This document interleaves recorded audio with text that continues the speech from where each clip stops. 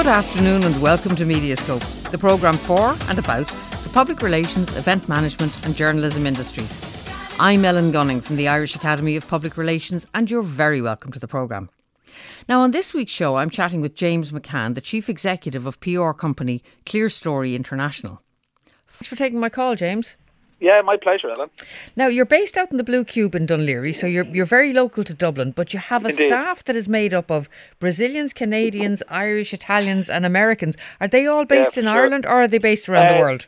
No, they're all based in Ireland, but we found over the last 3 years, the demographic in terms of talent has really changed in Ireland, and obviously with remote working now we can kind of broaden. Broaden our base of where we can recruit from outside of Dublin, and I suppose for the first time we're even kind of looking at hiring, outside of Ireland entirely. But obviously there's various implications to that. But it's an exciting time. I think as an industry, and in terms of recruitment as well. Well, now, the reason I'm concentrating on your staff are very mixed. So they're very mixed in backgrounds.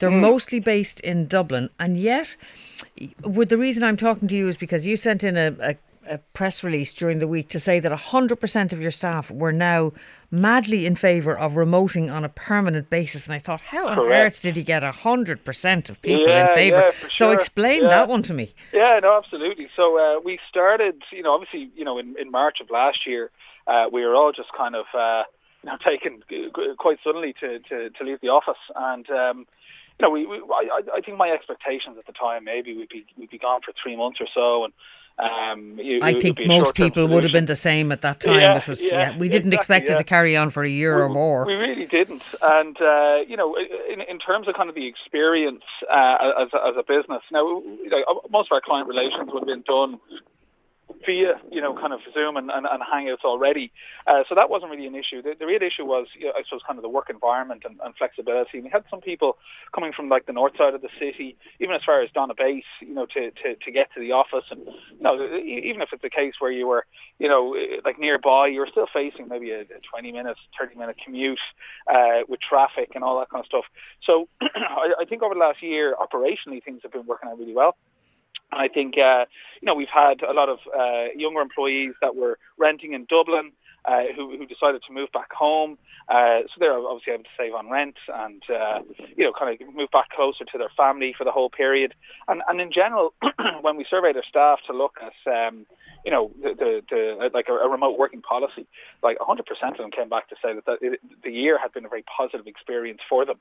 And we obviously had to factor that in and say, okay, well, look, if that's the case, we need to make sure that the remote work situation stays as a more permanent feature. You said that you'd mostly been dealing with clients on Zoom and Hangouts before the pandemic struck. That'd be unusual. Yeah, even in PR, I mean, most people you would meet with your clients on a physically on a regular basis. Why were you doing it all remotely at the time?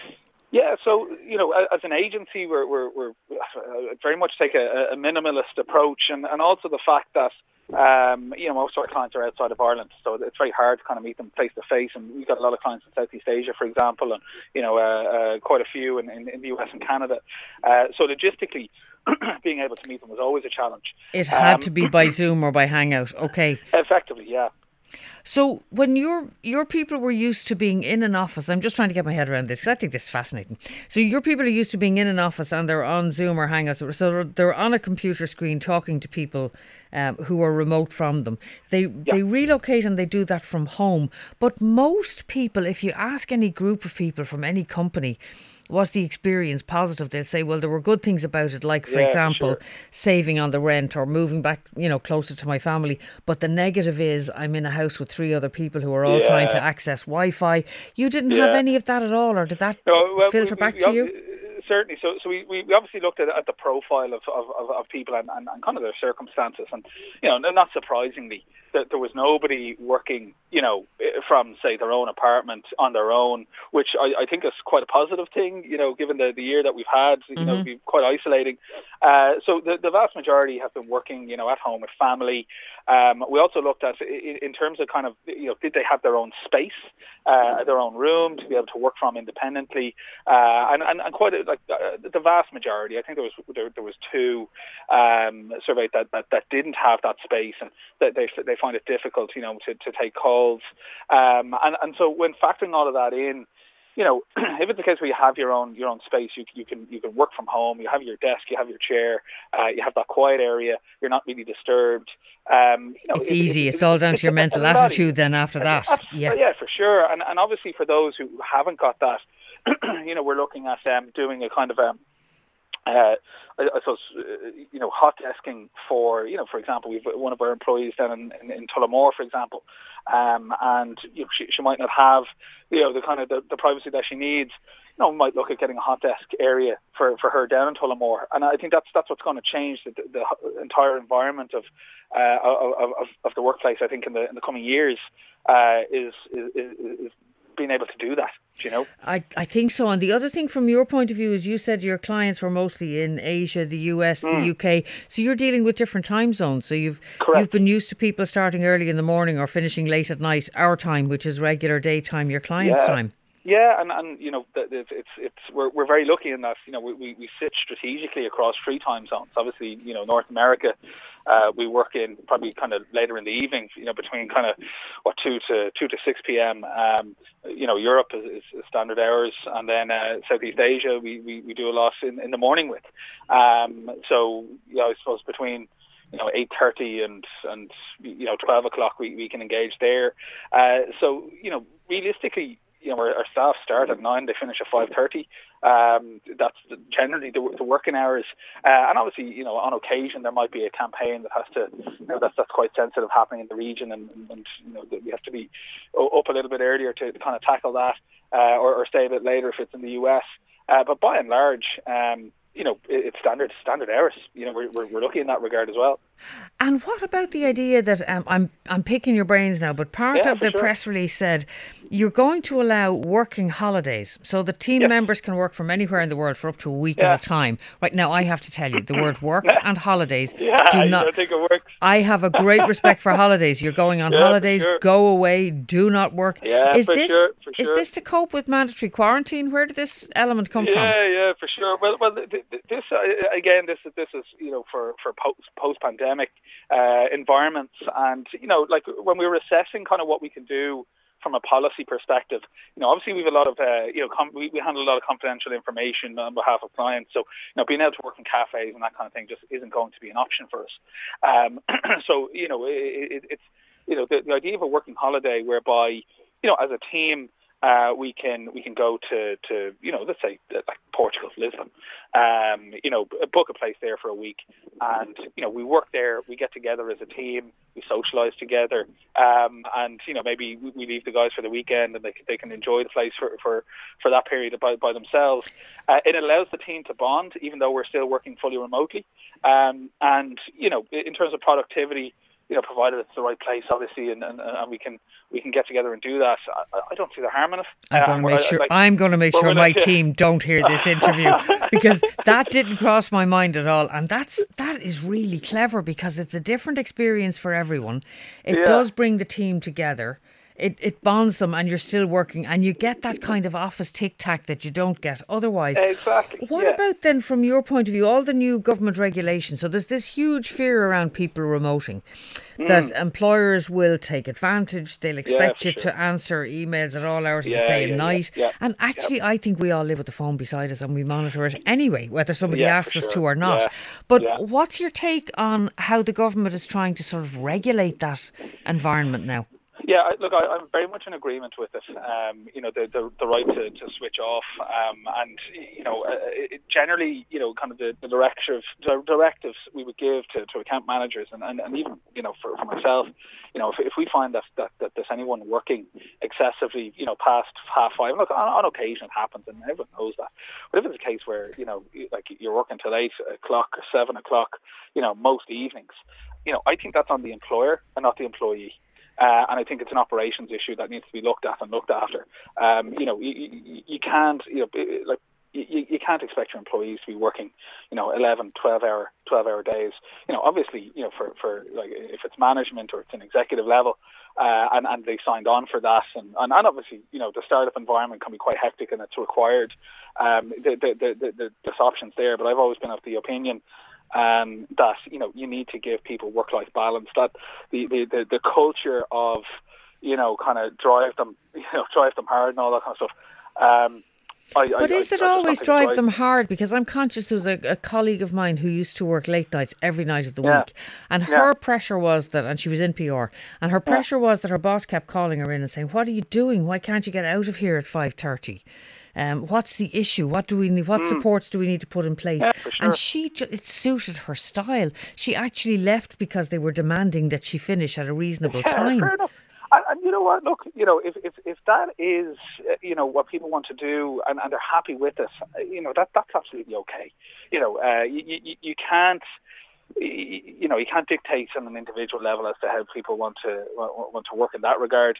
I suppose my concern is always around those who find themselves in an unwilling position to do that. To work absolutely. Those but my particular take on the government feel was that it feels like they expect employers will abuse their employees, which I don't actually think they do. I don't think so. I think it's always the extremes that end up being factored in when most of these kind of regulations. Well, that's true. Actually, you legislate or you regulate for the extreme situation you never expected would actually happen. Exactly. Tell me about your clients in Asia, the USA and the UK. How on earth do you get that kind of client base out of Dún Laoghaire? Come on, give me the inside story. Yeah, for sure. So, like years ago, I would have worked with Web Summit, which, we'd all be familiar with, quite a large technology conference that was in Dublin, now in Lisbon. And it had a number of sister events. And we had Rise in Hong Kong, and we had Collision in New Orleans. And we were able to organise that event essentially from Dublin, and it gave me a very unique insight into how to run an international operation. And we were doing all of our media relations from Dublin for the likes of, like, we were doing conferences in India, in Hong Kong, and any corner of the world really. And I only set foot in Hong Kong when the event was actually taking place. So that was great insight. And then after that, I built up a pretty good network, in Southeast Asia, and in the US and so forth and so on. And, like anything, it starts in small beginnings. My first client was a tech conference in Thailand. From a contact that I'd been working with over 3 years, in with that conference in Hong Kong, and met people when I went out to that conference, and another client came along, and it just kind of grown from there. So, and whatever about the conference side of things, do you do the conference organising side as well? We don't do the organising. We do the media relations side. So we would get top tier journalists, your Bloombergs and CNNs, to the events. Look to get them to moderate. We might look at strategic media partnerships for clients. Then we look at content. We advise kind of the organisers around content, obviously for stages, and trying to editorialise some of it as well, so that it can generate news and a bit of a buzz and all that kind of stuff. So that's typically what we do for the event side. And do you not find that there are huge challenges, like from a culture point of view, that you're sitting in Dublin and you're actually trying to generate media relations in Thailand? Yeah, but you've no Thai on the staff, and you don't speak Thai, I presume. So how do you manage? Do you do everything in English? Well, first of all, I suppose it depends on how localized the campaign is. If it's hyper local, well then it's obviously a barrier. But for example, if our clients are say a Thai tech startup that are looking to expand into Southeast Asia, well there's a lot of relevant media in Thailand. The reach is wider, yeah. The reach is wider for sure, and also it's like there's a lot of international press in these markets as well that are all very keen to tell the story of what's happening in the tech scene in that country, and the who's who and the what's what. So and obviously we use translators where we need to, but it's actually quite rare.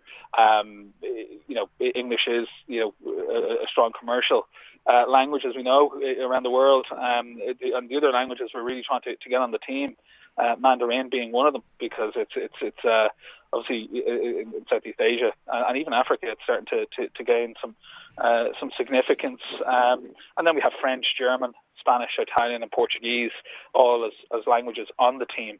So, when we're hiring, we look to for anyone with an additional European language or even Malay or anything along those lines.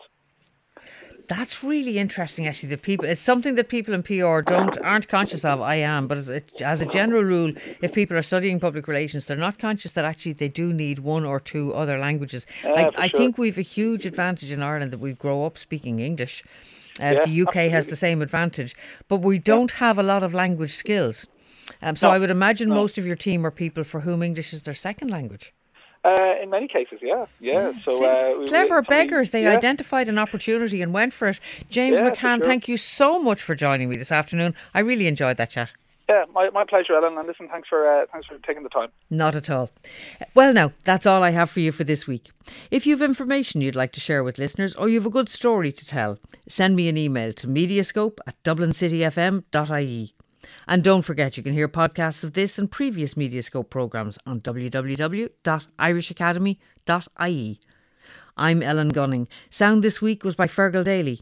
My thanks to James McCann, and thanks to you for being with me. I look forward to the pleasure of your company at the same time next week. So until then, goodbye.